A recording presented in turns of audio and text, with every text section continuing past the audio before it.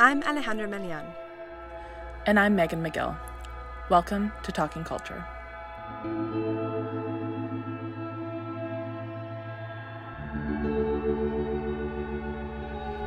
Before we begin, we'd like to acknowledge that this podcast is produced on the traditional territory of the Kanien'kehá:ka on the land known as Tiohtià:ke. We recognize the Kanien'kehá:ka as the rightful stewards of this land.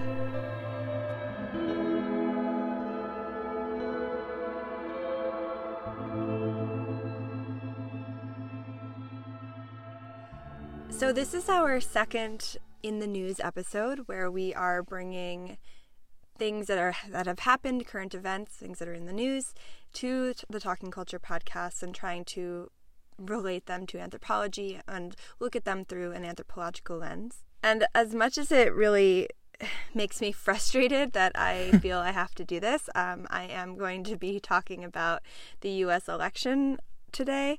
That makes sense. Second time in the row, and hopefully in the future I can expand my horizons a little bit more and focus things that are more local, and also other important things that are happening everywhere.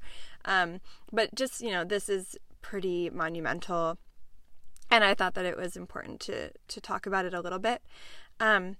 So, at this point, we all know that Joe Biden is the president-elect of the U.S., so starting in January, the Trump presidency will be over.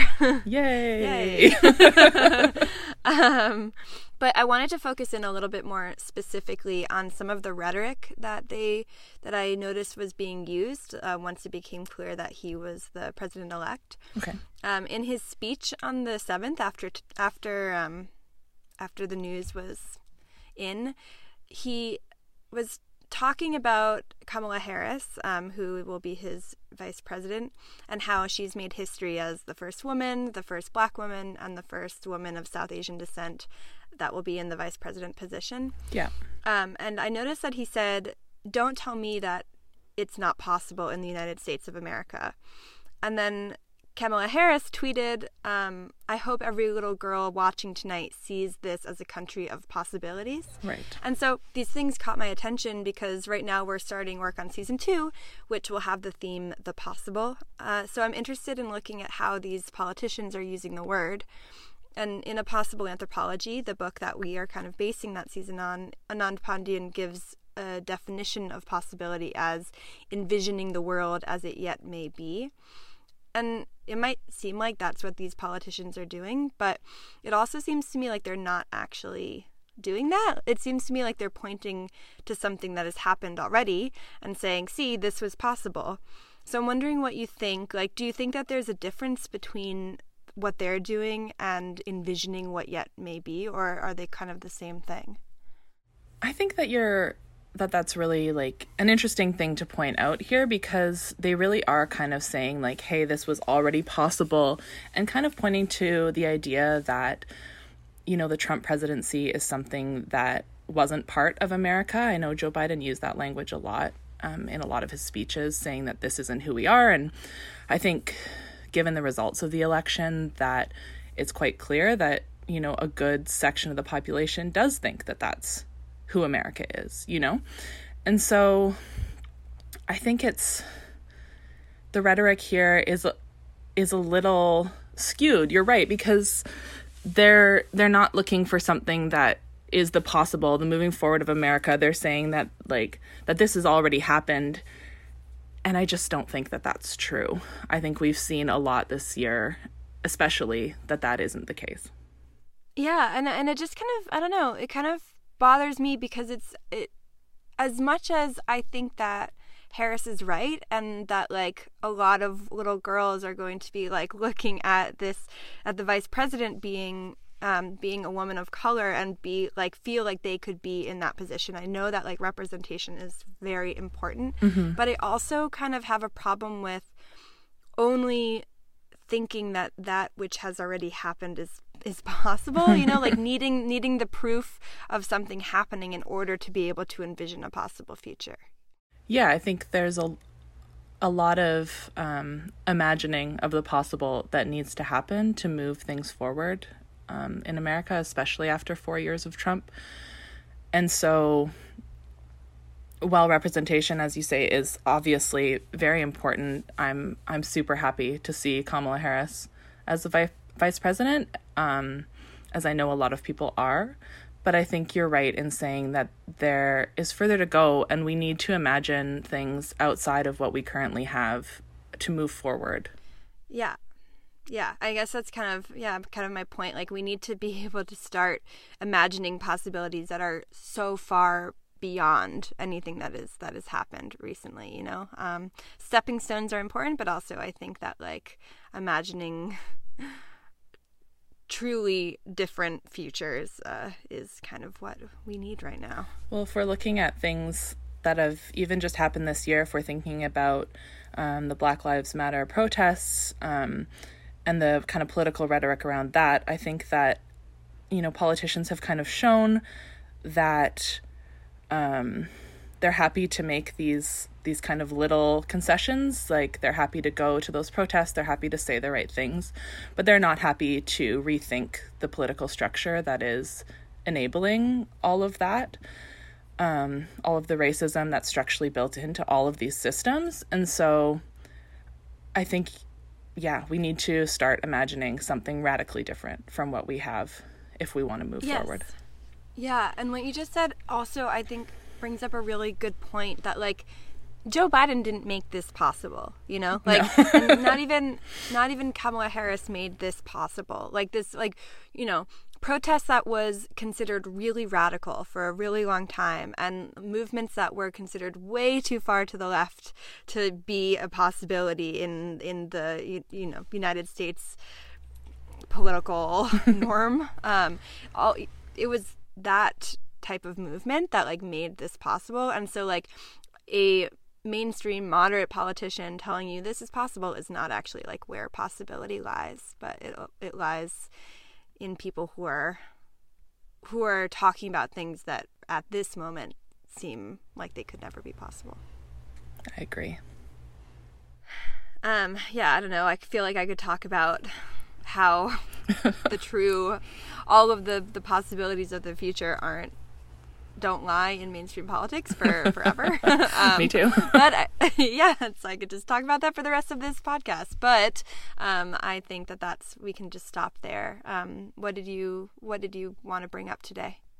Yeah, so I wanted to bring up the story of the Polish protests, the women's protests in Poland right now, around the abortion bill that's being kind of rethought there. Basically, if you don't know the story, Poland has some of, like, the strictest abortion laws in the world, and they just ruled to make them stricter. The part of the law that they're trying to change, which is, you know, one of the 3 ways that you're allowed to legally have an abortion in Poland, they're cutting one of those, and that one makes up about 98% of the abortions that are legally done in Poland currently. So it's a huge thing to cut from that law. And women in Poland have been protesting for about 3 weeks now, and they're continuing to protest. And so the reason that this kind of came back to my attention this week is because in one of my classes where we were thinking about mothering, which you think maybe wouldn't be connected to abortion, but in that class we had a really great discussion around kind of what it means to mother, and this idea of the cult of true womanhood around, like, this form of a white woman as a woman and a mother that, you know, all other mothers were judged against. And so thinking about that in terms of this, we kind of brought up in that discussion how kind of control of abortion rights is kind of centered in that idea still. And that, you know, being a woman means also being a biological mother. And so I kind of wanted to think about that story in terms of mothering and what it means for women in Poland, but for women elsewhere where I know that these kind of rights are being also threatened.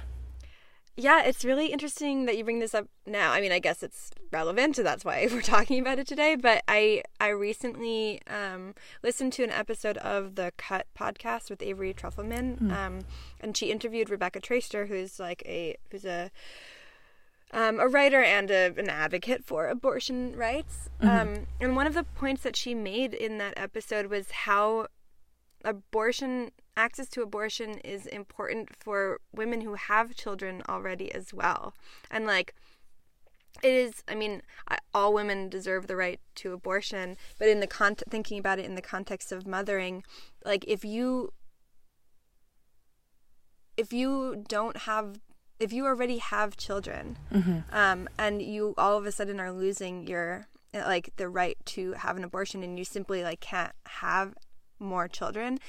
So like in that context, you're not even just like talking about the possibilities of life for the fetus and like what their life could be like if they were born, but also like the lives of the children that mother already has. Like if she cannot afford to have another child, forcing her to do so is reducing the quality of life for the children that she already has, and her ability to mother properly and her ability to like mother well, and care for the children that she has. And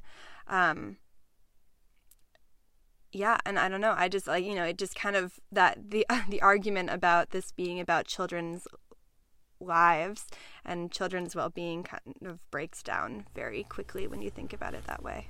Yeah, and I think that it's interesting that you brought up mothering well, and I think that rights to abortion are kind of built around that idea. Having an abortion is kind of framed as mothering poorly. You're already a mother is kind of the idea. And having an abortion is, bad mothering. And it's tied to all these ideas. We have these social constructs, which is the book that I read this week that kind of brought all this up is called The Archaeology of Mothering by Laurie Wilkie. And she brought up the idea of mothering as a social construct, just like any other, social identity that we perform.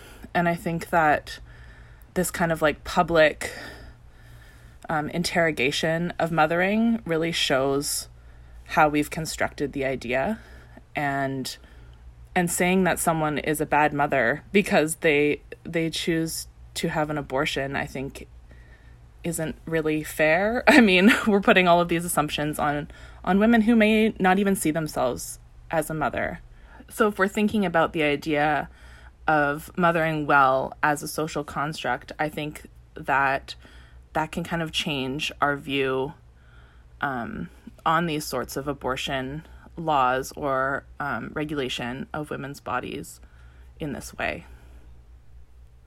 Yeah, I mean, do you think that it's even maybe, I'm not upset that I said it or anything, but do you think that it's possible that me even using the term mothering well could be problematic? Like, is even just thinking about mothering as if there are good ways to mother and bad ways to mother part of this rhetoric around abortion that like, pinpoints what is okay and what isn't? Yeah, I mean, I think that it's something that we all say. I'm not going to point that out as something that like maybe you shouldn't have said, we all think about how best to mother in our own social and cultural constructs, but I think that the idea that is problematic is that this particular idea, this Western idea of mothering well, has been used to judge other ways of mothering. And so thinking about the context of the book that I mentioned, that was thinking about Black women mothering under slavery and how they were compared to the white women at the time. And if we think about these things in a bit more of an intersectional way, considering race, considering class, considering religion, considering, all these different things, we might be able to think of mothering well in a way that's different than what first comes to mind in our context. Yeah, no, definitely. And like when you're thinking about it in all of these intersecting ways too, it kind of becomes impossible to not think about the eugenics movement, and like who was, deemed a proper mother, and like the type of woman who should be having children, and like the type of women who were not going to be like allowed or encouraged to have children. Yeah. And and like also the difference between like negative and positive eugenics. Negative eugenics being like the being not allowing certain people to have children and to become mothers, and then positive eugenics being like forcing or really encouraging certain types of women to have children in order to, and I'm using huge air quotes here, like further the race. And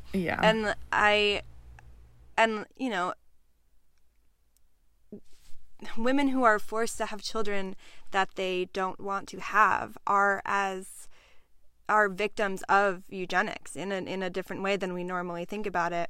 And that's, I feel like, a movement that I would hope countries would be moving away from. I hadn't thought about it that way, but I think that you're right, and I think that that's part of the reason, maybe not at the forefront of people's minds in these sorts of protests, but the reason that it feels like, a sort of control of people's bodies that they want to stand up for. And I think seeing that, these protests are the largest in Poland's history since, I think they said the 1980s or earlier, I think that says a lot. But I think that we're out of time for that one too. It was, again, really nice to come and talk to you about these things. I feel like it's been such a crazy kind of week and a half with the election kind of taking up all of our brains in the news cycle. So it was kind of nice to slow down and think about what else I might want to talk about. I know we did talk about the election, but to think about it not in a 24-hour news cycle sort of way, and to think a little more slowly about things. Yeah, no, I really appreciate having these conversations and talking about something that I might not otherwise have spent a lot of time with. And I do think that it is good for us to be able to take something that is taking up a lot of space in the news cycle and dig a little bit deeper into it. Mm-hmm. But I am really hoping that next time we do this, I will have something else to talk about besides the election. I can see why, yeah.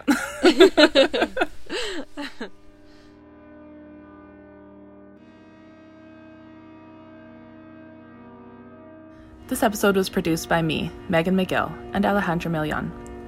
Music by Justin Kober, cover art by Sophia Melian. Don't forget to rate, review, and subscribe, and come talk culture with us on Twitter @TalkCulturePod or Instagram @TalkCulturePodcast.